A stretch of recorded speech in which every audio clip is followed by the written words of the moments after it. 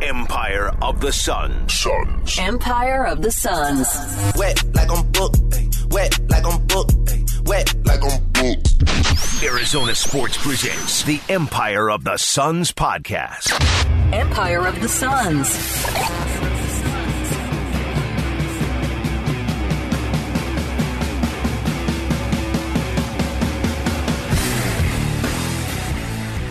Hello there, and welcome to the Empire of the Suns podcast. My name is Kellen Olson, joined as always by Kevin Zimmerman. Hello, Kevin.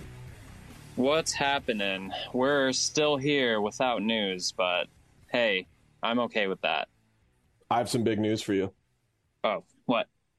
I'm watching Andor right now. Oh, finally. It's pretty good. It takes a while, but I just watched the episode called The Eye, the one where like the big mission that it leads up to happens, and pretty good episode of television. They kind of know what they're doing. It's good stuff. I'll say it gets better, I think.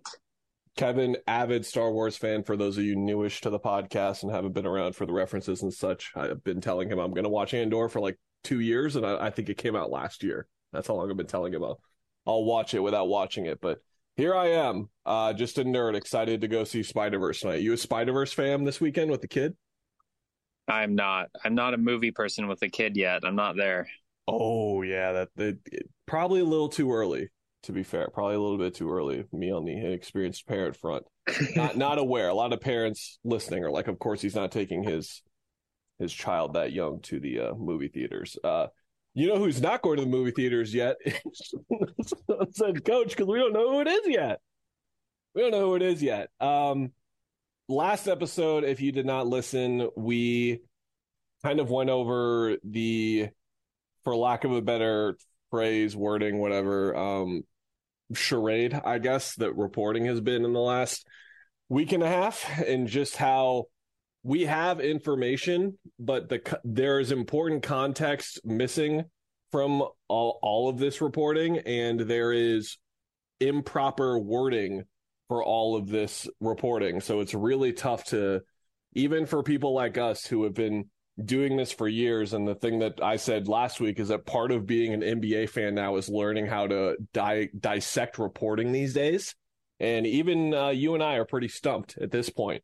But here we are. The Suns do not have a head coach yet. We are recording this on Thursday afternoon, so we'll see where we go.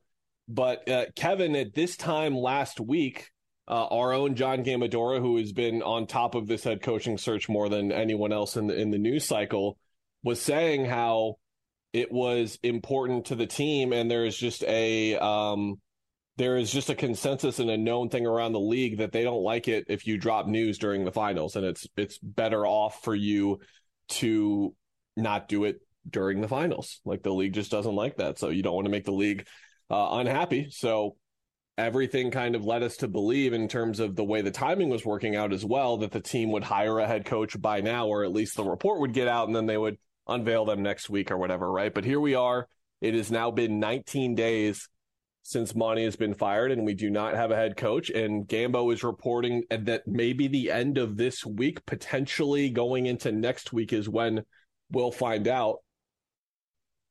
And I am just stumped as to why it is taking so long, to be honest. I don't really have a good answer as to why.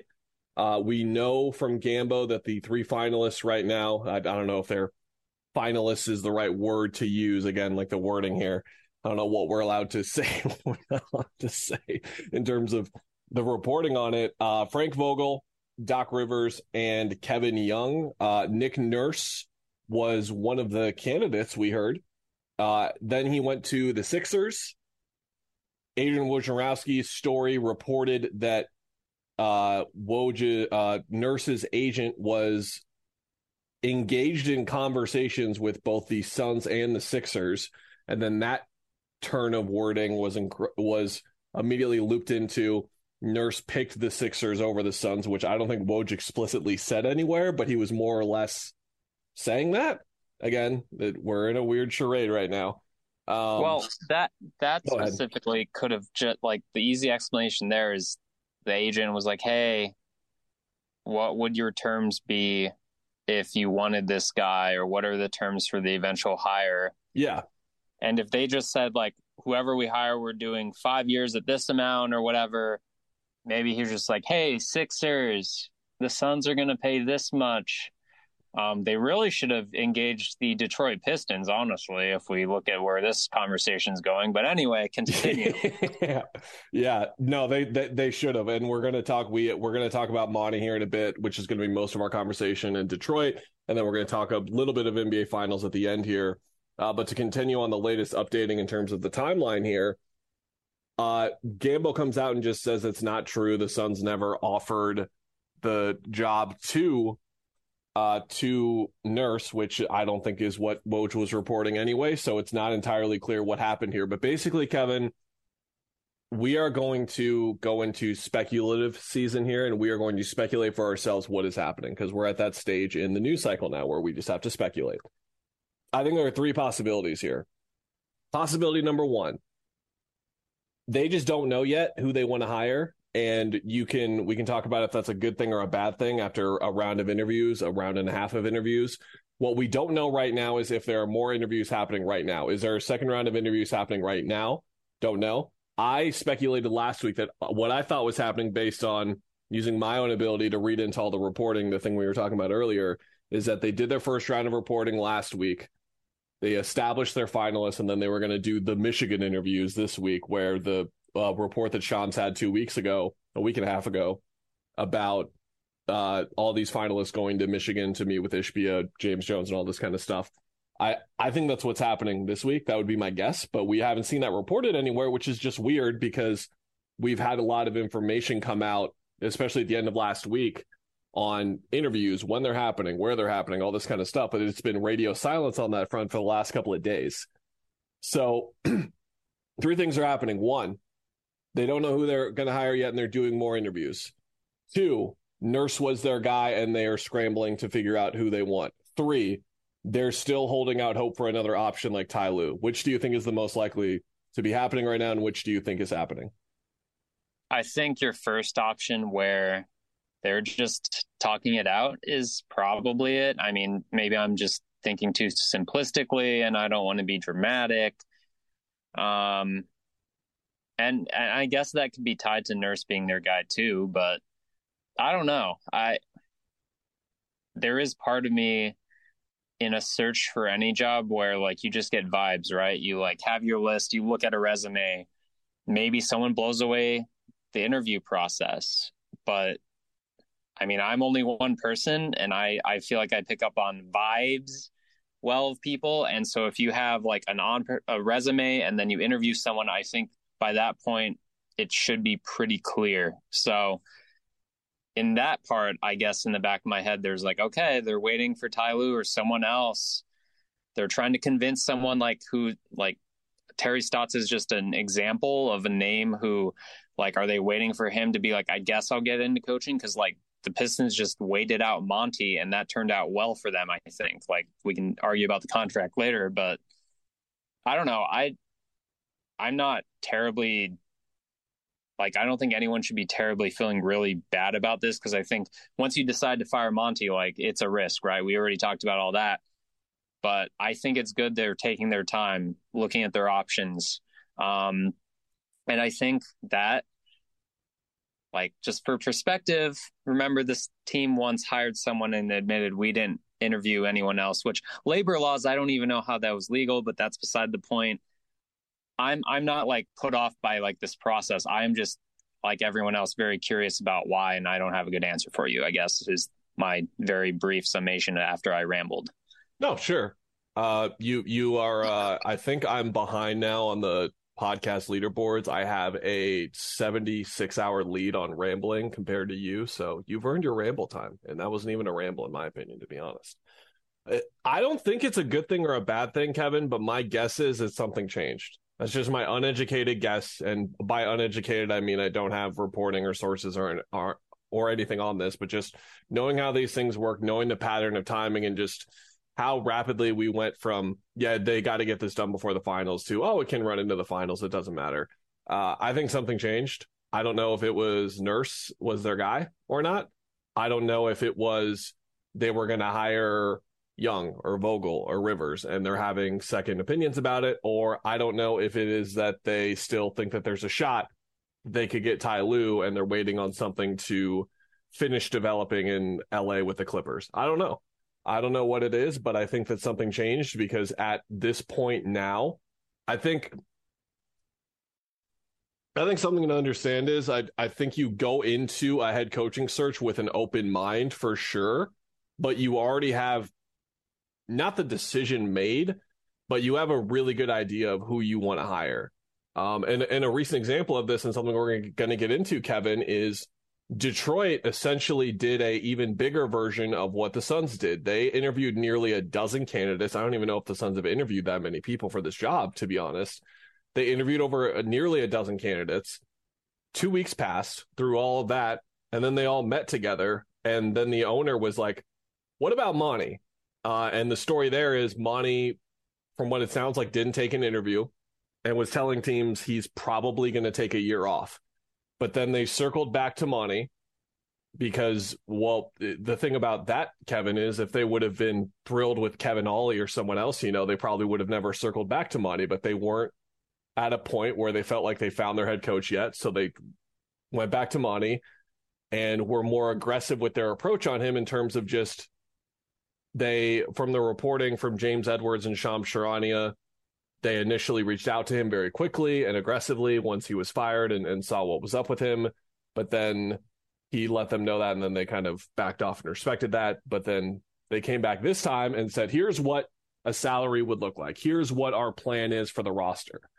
And then he starts to be a little more receptive to it. The owner sends a jet out to get Monty. Monty goes to LA to meet with the owner. The next day, he gets more terms in front of him, which were incredibly lucrative and very difficult for pretty much anyone to turn down in this situation, which we'll get to more in a bit. But that is an example of how something changed for Detroit. They were 2 weeks into the process. They were having their meeting, it sounds like, where they were trying to figure out who their guy is, and they decided they didn't have a guy. And I think that's where we're at with the Suns. I don't think that they, one, know exactly who they're going to be with, or two, they're still looking at other options. I think the way that Wolf and Luke put it today was like, is there a mystery candidate right now outside of these three guys? I think there's a decent chance that there is right now. Now, why wouldn't it be reported? I don't know, but here we are. We're waiting. Yeah, the Monty thing is very much like a good example of these guys go through so much. If it's someone who is not on the radar and put themselves not on the radar, or the Suns didn't think of them, but maybe they see this as like, oh, I get to coach Kevin Durant and Devin Booker. Just someone we're not thinking about. Do they go crazy and go interview someone overseas who we don't even have a clue about? I don't know. But yeah, I don't think it's worth sweating about after you get over the fact that they fired a good coach. This is going to be a risk no matter who they hire, I think. And that's why that move was risky for me.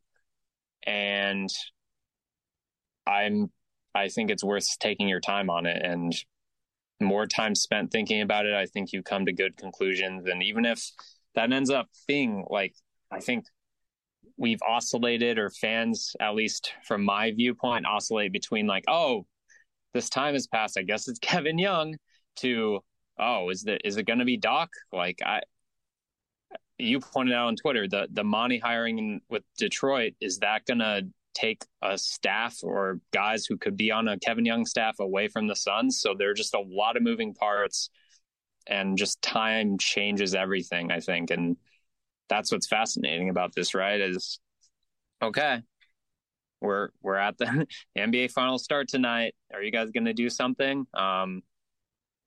I don't know. What do you have a timeline or a feel of like when you think something will happen? Because at this point, it's like, I think something would have happened, but there's obviously stuff going on behind the scenes that we don't really know about. No, because if, let's say it's Theory 3 and they're waiting on Ty Lue stuff, they aren't really competing with anyone else. Like, no one else is interviewing Kevin Young right now. No one else is like going after these other candidates, from what I can collect right now, right? I think we're at the point now where everyone has hired their coach except for the Suns. Is there another team left? Am I blanking on someone right now? I don't think so.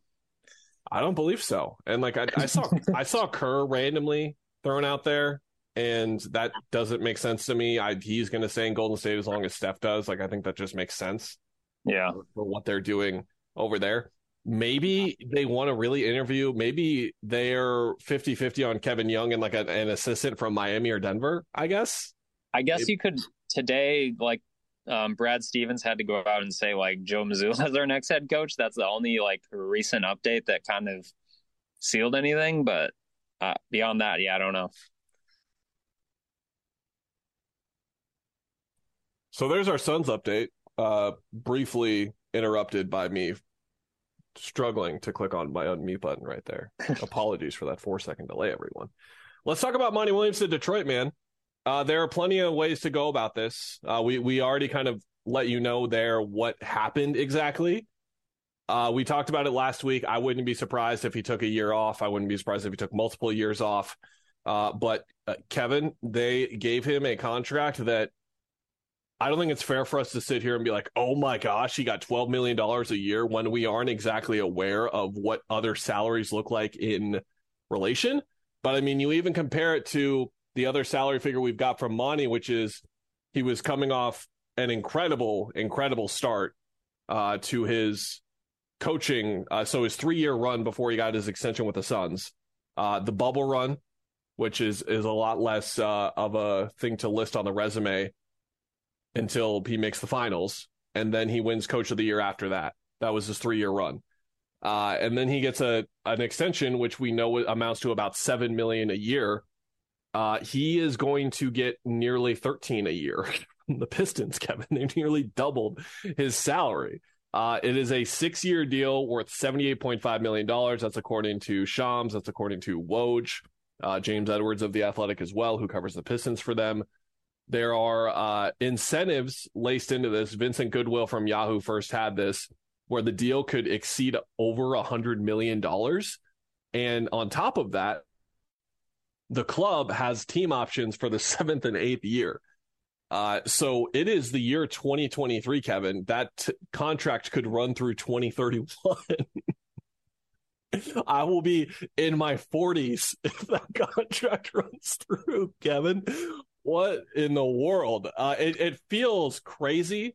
But again, I just don't have enough familiarity, and a lot of us don't have enough familiarity with how coaching contracts work, but it just feels like a lot. And the point that I'll make here before I pass it to you and we can more break down the basketball stuff, which is more interesting, is I compare it to the Rudy Gobert trade, and I think that if anyone gets compared to Rudy Gobert, it's an insult these days, and I do not mean it as an insult. What I mean is Rudy Gobert is a really good basketball player, but you need just about the perfect cast around him in order to get the most out of him, like Utah did to a certain extent. Minnesota tried it day one without really having a point guard, which was a terrible idea. And then Mike Conley got there and we saw the two of them. We're like, oh yeah, that's how you maximize Rudy Gobert a bit. And then we saw him playing without another big for a lot of the season. We're like, yeah, that's kind of how you do it as well. But the price that they gave up for 4 unprotected first round picks for him, it just changed the market completely. And now what's going to happen is it's funny because the Suns do get a bit of a benefit here because Gambo reported this morning that there's an offset in there. So the rules do apply to where Detroit is essentially paying off that 3-year 21 mil, from what I understand, at least. And that benefits the Suns. But at the same time now, the price just went up for the coach that the Suns are going to hire. And I remember people at the time saying that about the Gobert trade and being like, I don't know. Like I don't know if it changes. Like, how doesn't it? How doesn't this like change what the market is, especially with how well known it is? And this is the same kind of thing. So now when extensions are coming up for like Michael Malone and Eric Spoelstra and some of the really top 3, 4, 5 coaches in the league, it's really going to get there. My whole point of the comparison is Monty is a really good head coach. Like, I would say that he's somewhere between a top 10, top 12 coach in the league right now. But him getting that amount of money, which makes him the highest paid coach in the league now, according to those who have that kind of stuff in front of them, It's just going to change the game completely, and it's really fascinating. Like this, Mike Vigil was making CBA jokes the other night, but I think that's going to be a thing. Like they're going to have to figure out how to contain this with the amount of money that's about to get spent on coaches. What's crazy about that is this also depends on how quickly he can turn this around, right? Like, obviously, it's probably going to impact how negotiations go with the Suns coaching search right now. So sorry for that, Matt Ishbia, but you also created this problem by firing him. But like, I'm looking at, and we can get into basketball stuff if you want, but like that team has a lot of room for change. And I mean that in good and bad ways, where if they just roll out the same team, like they have a lot of guys under contract for this coming season, I don't know if it's going to go great. Like it's going to be ugly at first, I think. I don't think it's going to be great. But they have a lot of potential to just move some of their guys, like their top 3 contracts, for example.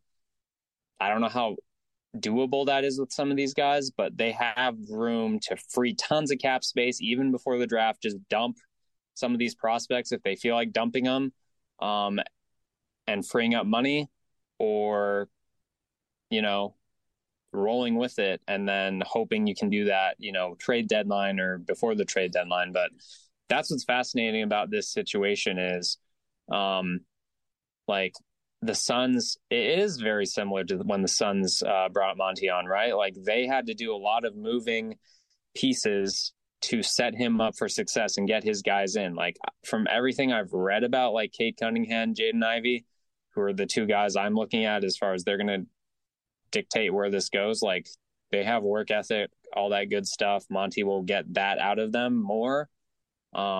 But they can't do it alone. They need more talent on that team. They need like the Ricky Rubio, Aaron Baines types to really quicken the pace of how that team does with Monty in charge of the first year. So like I believe in him doing that, but kind of to your point of you need to get the right guys that fit him. And if you don't, and if they're not out there, not enough of them are out there, then next coaching cycle, that contract is just going to be a laughing stock. Like, what are you doing? And it's going to not matter. But if they do it and they start looking good immediately off the bat, like competent basketball, then that's going to hold up beyond this year too. Yeah, absolutely. I'm with you, and I think it's important to kind of lay this out because I think what's going to happen is I think I had like one person even tweet at me like, you should write about like how this is going to be a finals preview for 2024. And I'm sure they were joking to some extent, but I think that I did see a lot of like, yeah, Monty's going to turn it around quickly. And we'll get to the roster here in a bit, but I think this is more of a 2 to 3 year period where he has to build this up, and then they'll actually be in a position where they are making the playoffs and have a chance to win in the playoffs. I think that's the thing a lot of people forget about the bubble rise is that the bubble year was still a year where they won out to finish the year to get to those 33 wins, you know, like they were still in a pretty rough spot that first year. And then in the second year, we were picking them to finish top 3, 4, 5 in the West if we were being entirely optimistic, I think more towards 3, and then they make the finals. So this team is not quite positioned to make that quick of a rise. I think another thing to realize is that I don't want to get into comparing Cade to Book and the talent level and like the potential and all that kind of stuff. But Book was heading into year 5. Monty got him his first year was his 5th year. Cade's coming into his 3rd year, and he missed almost his whole second season due to injury. Yeah. Jaden Ivey is coming off his rookie year. Jalen Duren is coming off his rookie year. Like it's going to be more about once the second contract hits for Cade Cunningham, once Cade's, I think, in his 4th year, I think that's when you can start to realistically paint expectations of like, okay, 38, 40, 42 wins. I think going into this year for them, it's going to be more about what we talked about going into the bubble year, which is can you be competitive every night, nearly every night. They won 17 games last year. A lot of that was due to Cade getting hurt, but they won 17 games last year. They probably win like at least a half dozen more with him, but they would have been one of the worst teams in the league. So going into next year, it's like, okay, can you win 28? Can you win 32? Can you get in that kind of range? And then I think the year-to-year bump there, the Chris Paul acquisition helped Kevin, and I think they're going to look for that type of Chris Paul-esque acquiring in terms of not a player of Chris Paul's caliber necessarily, but are we in a position with the salaries that we have and the draft capital that we have and the money that we have and all this kind of different stuff? Are we in a position where we can take a contract or two and go get a pretty good player who is not necessarily well received right now? The name that immediately came to mind for me, especially with the logjam situation that they're dealing with that we can talk about, was John Collins for me. I know that Monty has always been a too big guy by trade, especially with the start of last year. And I think that it's clear that Duren is the guy. If you're not exactly familiar, Cade could make All NBA next year. I think Cade is phenomenal. I didn't watch much Pistons ball this year, so I wasn't able to watch someone like Jaden Ivey, who I loved in the draft. Longtime listeners will know. Duren I didn't really like, and he's turned out to be terrific. I was reading Edwards earlier this morning, what he was writing about them, and basically Jaden just really improved over the second half of the year, and Duren really just showed that he can absolutely thrive with the Ayton package, if you will, offensively, where screen, dive hard, crash the glass. He averaged 3.5 offensive rebounds a game. That was a top 5 number in the league. And he went as far as to say, like, they have 3 guys with all-star potential. And I agree with that, especially with what I saw from Duren. I felt that way about Ivey and Cunningham heading into the year anyway. But you've got those 3 guys as your pillars, as your foundation. Like, who can you put around them? So can you trade Marvin Bagley $12.5 million, Wiseman at $12 million for someone like John Collins, like with a pick attached or two? Can you do that? Is it just Wiseman and Hayes? They've got some stuff to figure out here, and it's really interesting because Wiseman, Hayes, Killian Hayes, and Isaiah Stewart are all on 1-year deals and are extension eligible as well. So they could trade them to a team, and that team could sign them to that extension and get that taken care of, or they could get that look year, kind of like we talked about with Darius Baisley. But I just think there's a lot of room for movement here if they decide and they look at their projections and kind of say, okay, instead of building it up now, maybe we take another year a la the Cardinals. They could trade Bogdanovich this offseason. They'll have a lot of suitors for him. I think Monty will want to keep him, obviously, but maybe that's best with their trajectory. They also have over $30 million in cap space, Kevin. And do you know of any good restricted free agents this year? I know of one off the top of my head that would be pretty interesting to them and would be the ideal player to put alongside Cade Cunningham, Jaden Ivey, and Jalen Duren. His name is Cam Johnson. Monty Williams loves Cam Johnson. If I was a basketball coach in the NBA, Kevin, I would love Cam Johnson. So I think that they are in a position to throw Cam $26 million a year and be like, okay, Brooklyn, match it. Because they're in a position right now where they do have a top 5 pick coming up. But with that being said, their talent accumulation should pretty much end this year. It should be, okay, we've got these 3 guys, which is more than enough to become like a really, really great contender in a couple of years. And then we've got these accentuating pieces, and that's where you can get to the guy that they pick 5th in this year's draft. That's where you can get to any other talent that they can pick up right now. But I think Cam would be perfect because he could be a less experienced version of Jay for them, where I've been to the finals. I've learned how to win fast and under this coach. I know exactly how to play in his system better than anyone, like actually better than anyone. Because that's the thing I said about Cam over and over again, is that he knows how to win. So for me, I think there are avenues there where all of a sudden you could have like a starting 5 of those 3 guys, John Collins and Cam Johnson, and win 35, 36 games next year and kind of start to make some noise. Are you as optimistic about them as me? Because I just really like how everything could come together for them. And to be clear, mainly has to do with those 3 guys. I think they're all great. Yeah, I'm not as optimistic, I don't think. I think it's realistic that you sign Cam Johnson. You could even trade. That's the thing. I don't know how easily it is to trade Wiseman and Bagley, both around $12 million, like you said. Just like, especially Bagley's kind of topped out, injury issues too. Bojanovic, man, I would keep him because he's going to give you points. He's going to do vet things that Monty loves. And if you have him and like the Cam Johnson scenario, like that would be an awesome front court. That would cause problems, just spacing the floor. Both of those guys don't get enough credit for how much more they have in their game. They're beyond shooters. I think my limitations beyond that are, okay, depth. Alec Burks, good player. Do you trade his $10 million contract, or is it a guy you keep just because he's like a good 6th, 7th man for that level of team? I don't know if I'm all in on Cade. I mean, you look at his numbers and actually, like you said, not to compare, but they're not terribly worse than Book. But I wonder about his scoring ability, and that's less of an issue with him because he is more of a playmaker. And then you have Jaden Ivey, who I think, in my mind, I still think can be the best player of those two guys. So I guess I'm there with the optimism, but again, it's so far from like, remember like James Jones, that was his first offseason, and it was like he had these things. He just fired off 3 deals in a row on draft day, and it was like suddenly within 24 hours became, I don't know if he can pull this off, to, oh, this guy knows what he's doing. This plan is very well orchestrated. I just got to see that. And like Troy Weaver has a good rep. And he obviously, I think he crossed over in OKC with Monty, if I'm correct. Yeah. So like the working relationship should be there, and they should have the same values and at least know what their values are.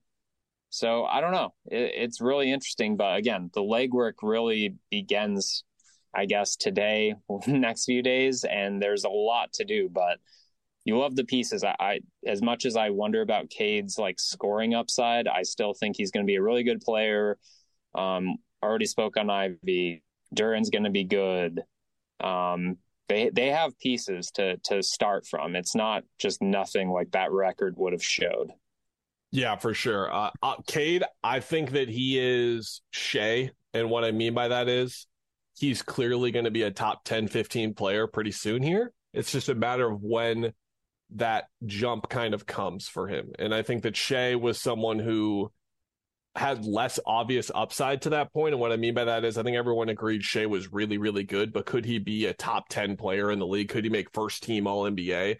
I don't know if everyone would have gone that far, and I wouldn't have gone that far, but I'll go that far with Cade. I am 100% a believer in him, and I was not as high on him going into that draft. We talked about it briefly on the pod a couple years ago. Like, I'm sure there are receipts where I'm lower on Cade than most, and I would agree with that, but he won me over with what I saw in his rookie year, especially.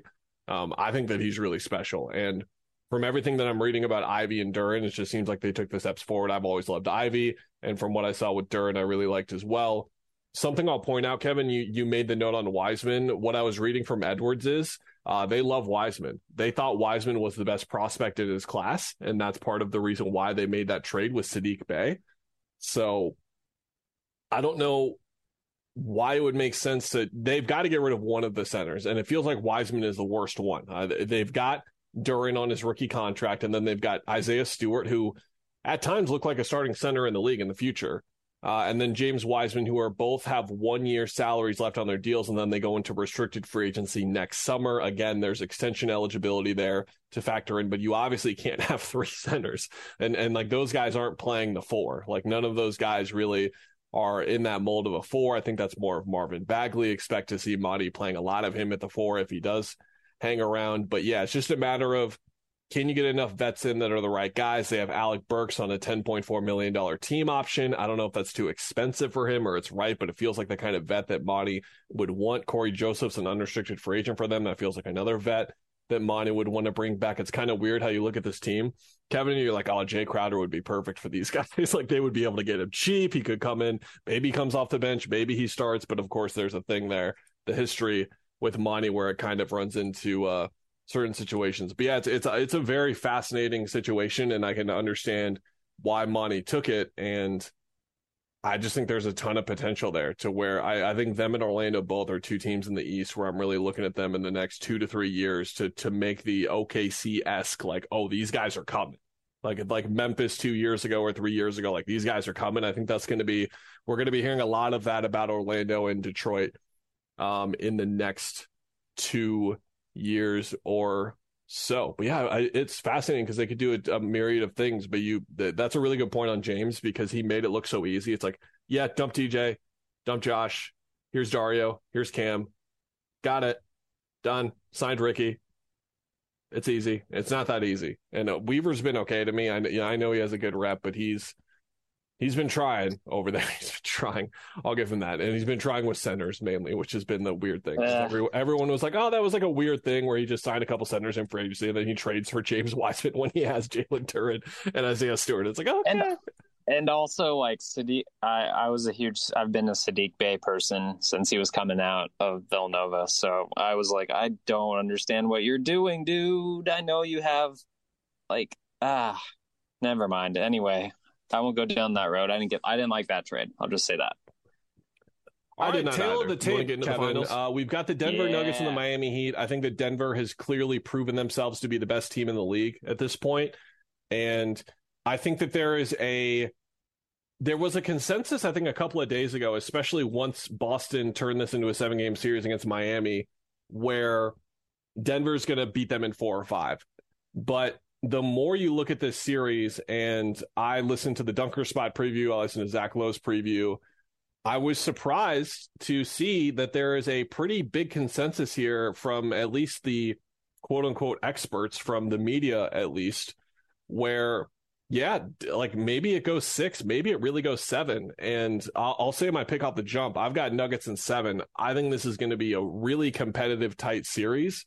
And I say that not overlooking Denver, because Denver's whole thing is we've been overlooked, and this is not overlooking them. It's just more that I think the Heat are still getting underrated. I think that they are way better than people think they are. I think a lot of their supporting cast has proven themselves time after time. Like, I think on paper a month ago, Kevin, you would have looked at looking outside of Jokic, Murray, Adebayo, and Jimmy, you would have looked at Gordon, MPJ, Bruce Brown, KCP, Jeff Green, and so on against guys like Gabe Vincent, Caleb Martin, Hero coming back game 2, maybe. It seems like game 3 is a good lock. Duncan Robinson, Kyle Lowry, and you would have said, like, oh, Denver's got the best supporting cast by a mile. I don't know. Like, Miami's guys are just nails, and the biggest thing for me, Kevin, in this series, let me know if you agree, is I just think that in this kind of situation, when you are definitively the worst, the worst team of the two, and are definitively the underdog, that you would be. It's easy to get rattled at this kind of stage. Like, I think Bucks Suns is a good comparison, but in this little facet, both those teams, it was kind of 50-50 for who was going to win that series. I think the Nuggets are closing at like minus 400 or something. They are definitive favorites in Vegas. I don't think the Heat care, and I think the Heat are going to use that as motivation. I know it's a really cliche thing to say, but I think it actually matters for them. And if we learn anything from those Boston games, even in the comebacks, like, they just don't get rattled. And I think that's really going to matter, especially in a series where they start at home, they start on the road against the team that's undefeated at home for the last 3 months. I just wonder how much the layoff matters for Denver. And I think that's a big deal, just because I think when you play every other day, you have momentum. And once they got those 2 bad games out of their system against the Suns, like, they played very consistently. If they come out and play like looking like the same team in game 1, I think I'm going to say Nuggets in 6. I'm going to say Nuggets in 6 anyway, I guess. But if they slip in game 1 and just aren't engaged because, like, you've had that long of a layoff, I believe that could happen. Then this is going to be more interesting because, like you said, Miami has done it. They do not change who they are.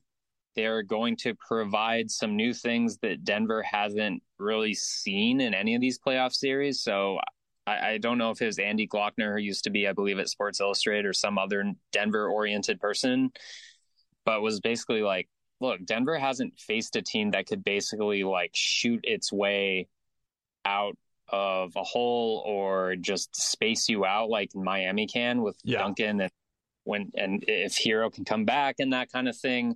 The Suns were not that team. The Lakers were certainly not that team. T-Wolves were not that team.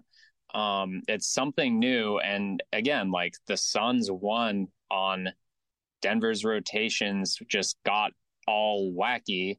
And Landry Shamet had his like best game as the Suns against them in a huge playoff battle because they can get off kilter and they don't make the crispest rotations, and they sacrifice something to shut down a player and then leave a really good shooter open. So I think that could come into play, but I'm still very much on Team Denver when it comes to, like, they have not gotten enough attention, credit, whatever you want to call it. Like, everyone's talking about, oh, they rolled past a bunch of play-in teams and a Suns team that didn't really have cohesion.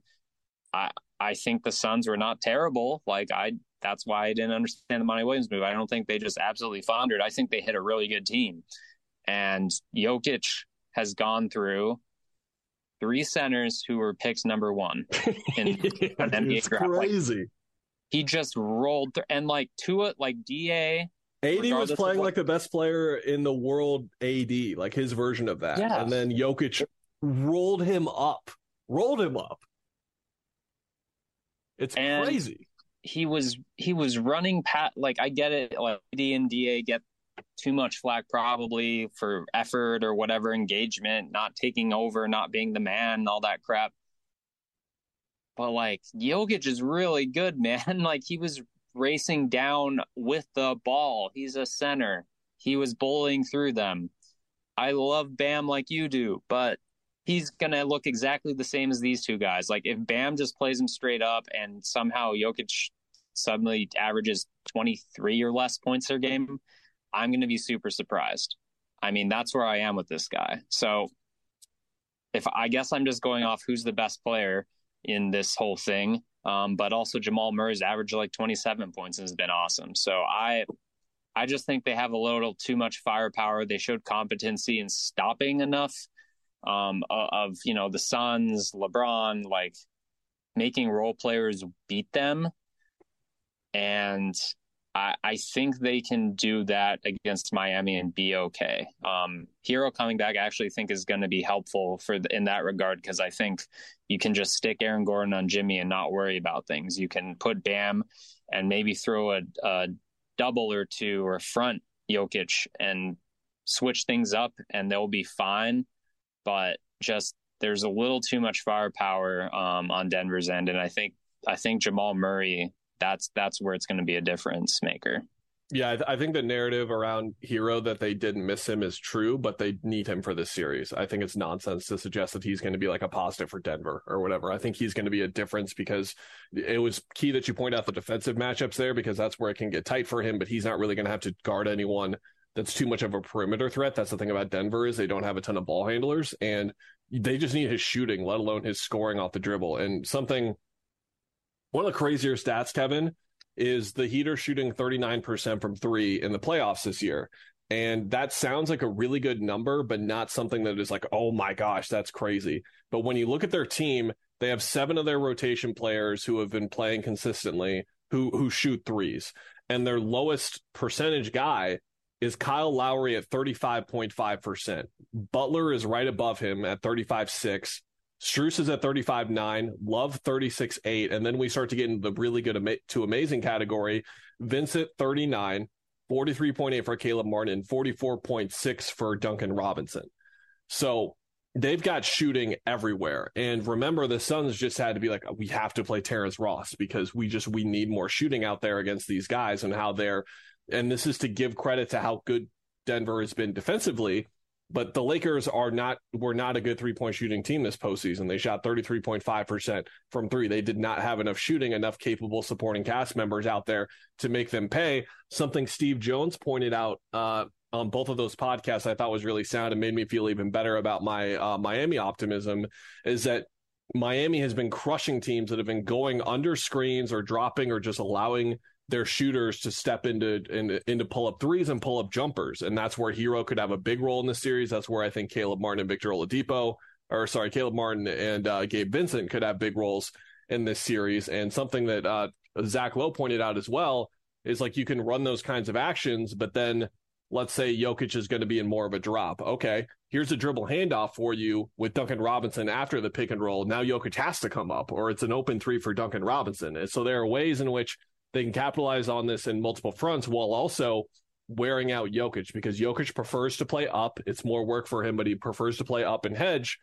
But if you play up and hedge, Bam is the best playmaker by far of all of those types of centers, which is why I think that Bam is the X factor in the series, not because of the Jokic matchup specifically, but what he can do offensively against the way that Jokic is going to play defensively, because I think his playmaking could force Jokic to do more work. And then I think on defense, it's more interesting if Miami can schematically, and this is again part of my optimism, is that Spo has so many tricks up his sleeve, and he has a team that is so good at instantly switching schemes. It's less about their zone. I think their zone got too much coverage and has gotten too much coverage coming into the finals. I don't think they're going to play much of it. And the guys who know far more than me, like Steve Jones and Nekias Duncan, they both kind of were there as well. Which backs up my confidence, and we're not going to see it much, but they're going to throw a lot of different things at Jokic. And I think what they could do is, and I know this isn't an encouraging sense after what we just talked about, Kevin, but they could start Kevin Love, and they could start Kevin Love on him, throw hard doubles at him, scramble off of him, throw a couple of different looks at him in the first 2 games to at least see and kind of figure out what works, what doesn't. So you can keep Bam on the other side recovering, and Bam can do all those kinds of recoveries. Bam, with his offensive lack of aggression, which is the number one key for me in the entire series, has been incredible everywhere else. He has been amazing defensively. Like in that Celtics series, I just kept wanting to tweet every time Bam had this 3-play stretch defensively because he was incredible. He was so freaking good. So I'm just really high on the things that Miami can do. I think that Jimmy and his health and just his consistency and the lack of aggression from Jimmy and Bam towards the end of the series offensively, that just has to change in the finals. I think that it will. But ultimately, I think that Denver's home court and just the form that Jokic is in is too strong. But just the more I looked at schematic stuff and hearing those guys talk about it on those pods, the more that I felt confident in my initial feeling on the series, which was that Miami will make it tight. And that's why I go towards Denver in 7 more so than Denver in 5. But Kevin, nothing would surprise you in this series, right? Except like a Miami sweep. Like I told someone, like, even if Miami wins in 5, I wouldn't be surprised because these games are going to be so close, I think.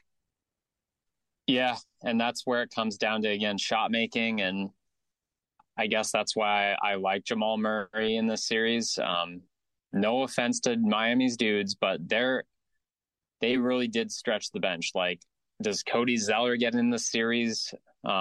It's between him and Kevin Love. I think you kind of have to throw big bodies at Jokic to hopefully get him tired. Like Bam can play 48 minutes maybe and outrun him and just try to gas him, I guess. But then I don't know if like straight overpowering someone or getting someone tired, I guess, is the right move. I don't know. I that's why, again, you look at the guys on this roster, tough shot making. Like, yeah, they can shoot, but like Hero is a big deal in this. And that's where it could even out. And I guess you stick Bruce Brown, sorry, not Bowen, because that would be worse. Yeah, I don't know. I think it's really even, but I don't want to put down Denver, I guess. And as much as I should prop up Miami, I'm still like, how far can grit take you? Apparently this far. So what do I know? Against the best team in the world, kind of, is what you're saying, right? Like it's at a certain point, you're just playing the best. And that's what Denver is. They're the best team in the world right now. But I think that Miami could still beat them. I think that they could still beat them. Kevin, a lot of what I talked about there, and I know people were talking to their podcast playing device, their car, their phone, whatever it is, right? And I agree with what I'm about to say, which is, let's say Miami regresses to the mean with shooting in a rather aggressive way, and they just shoot 34% from 3 this series. Let's say someone like Caleb Martin shoots 27% in this series. Duncan Robinson's only at 36, even though he's a phenomenal shooter. Gabe Benson, who for his career has been more of a low 30s 3 guy, let's say he goes down there a bit. And then let's say that Bam is a lot more tentative offensively, which we've seen be a problem for him over the course of his career, then the Nuggets could sweep him. So like it's very... I think that it's very fragile, the case for Miami, whereas Denver's case is like just a lot more it's a lot more sturdy in how Miami can break it down. But I see like the arsenal and tools to do it. And I think that Spo is a definitively better coach in a playoff series than Malone is, in my opinion. Like I think Malone is one of the best coaches in the league, but in terms of mid-series adjustments, all that kind of stuff, I think that he's pretty good. But Spo is the best. He's the best coach in the league. And it's not only the fact that he makes these adjustments, it's the fact that he has coached a team and gotten his team into a point where he can run 7 different defenses in the first 18 minutes of a game, and it'll look fine. Like that zone, the crazy thing about that zone, Kevin, when they were playing it is once it broke down, it looked great. because their scramble and recovery stuff was excellent. Like they're locked in, man. Like they have so much energy still. And that was a big thing for me too, is watching game 7. I don't know how you felt, but yeah, they look tired like you would expect players in the conference finals to look at that point. But I thought that their energy looked okay. Bam, it's more about Jimmy just having enough time with his ankle, right? Because we still suspect there's something wrong there, Kevin. Yeah, I mean, to your point about the energy, like, I think we've watched enough playoff basketball the last few years. You see it in whether it's injuries. It's happened to the Suns a lot. You saw it with Tatum getting hurt, and just there wasn't enough juice from Jaylen Brown and the other guys. You get exposed in the postseason, and it kind of just, you're done at some point. And we didn't see that at all in Game 7. I mean, on the Heat's end anyway. I mean, that's all Spo. That's like just kind of their identity, where they love those moments and they just put aside how tired they are and say, oh, I love being tired. I love blowing 3 games in a row and coming into this. Like, that's how they're built. And I don't know if that's enough if Nuggets come out playing like they've played the last 6 or whatever games. I mean, that's just a lot to ask from that team, but yeah, I'm not going to go away from your Spo's the best coach in the NBA thing, because that dude, I just think that guy gets so much out of this roster. Like, look at the roster. Let me pull up the roster. If Monty's worth before you go there, if Monty's worth $12 million a year, how much a year is Spo worth? 30? Yeah. 20. It's going to get problematic very quickly. Pat Riley, you're going to have to. Yeah, but like, look at the roster. Yeah, Gabe Vincent, undrafted. Max Strus, undrafted. Haywood Highsmith. I have to go double check. Wheeling Jesuit, undrafted. I believe you're undrafted if you go there. That's just like a rule of the universe. Haywood is undrafted. Caleb Martin was, I think, undrafted and then waived by the Hornets. Whoops. One of the worst teams in basketball. Oh! Yeah, I mean, those are the main undrafted. So those are the guys in that rotation. Kyle Lowry even had some juice in that Game 7. I mean, that's what they're working with. So that, I guess that feeds into your culture. Jimmy Butler, obviously, has his long history of he wasn't supposed to do this. Yeah, I mean, that roster is just built for Spo. Video room Spo, who's gone a long way in his career. I had to look this up the other day, and I was like, man, like the Spo resume and everything. They made the finals in the bubble. They lost there. They lost in the Eastern Conference Finals last year. Now they're in the finals again. Like, they have been arguably the most successful team in the NBA the last 4 years, the Miami Heat.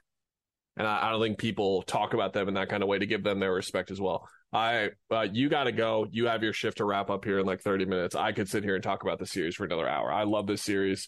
I love how much it is just about basketball, and it just feels like such a basketball beeping series to me, where it's just going to be excellent basketball with a ton of like wrinkles and intricacies, but also just a lot of players where I'm really excited that someone who's a casual sports fan is going to see like Caleb Martin this year. You know what I mean? Like, I'm really excited that Gabe Vincent and Bruce Brown and even guys like Jokic, like there are going to be a lot of people watching these games who have not seen Jokic this year, and they get to see him. Like, that's what I've always loved about the finals. And that's how I compare it to Suns Bucks, is like a lot of people didn't get to see that Suns team during the year. And then they got to see it. And I feel that way about this series as well. Here I go. I could go for another hour. Again, I'll play the Jay Crowder game. Kevin, will the Suns have a head coach the next time we podcast?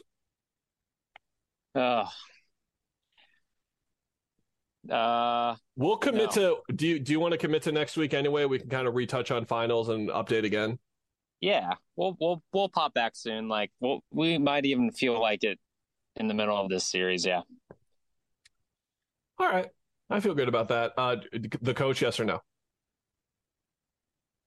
Yes. Yeah, I think it breaks late this weekend, or on Monday, and then by like Wednesday, we're through the news cycle basically. How much of this is factored into the fact that I have vacation days put in for Monday and Tuesday? A lot. It's just a lot of personal animosity towards the situation in general. Put it in the universe. Putting it in the universe so it doesn't happen. Trying to jinx myself, basically. All right, everyone. We'll be back next week. Thanks a lot if you're listening to this point. We really appreciate it. As you can tell, we love basketball, and we love that you love basketball for listening this long. We'll be back next week to talk about more basketball. Yay. Bye, everyone.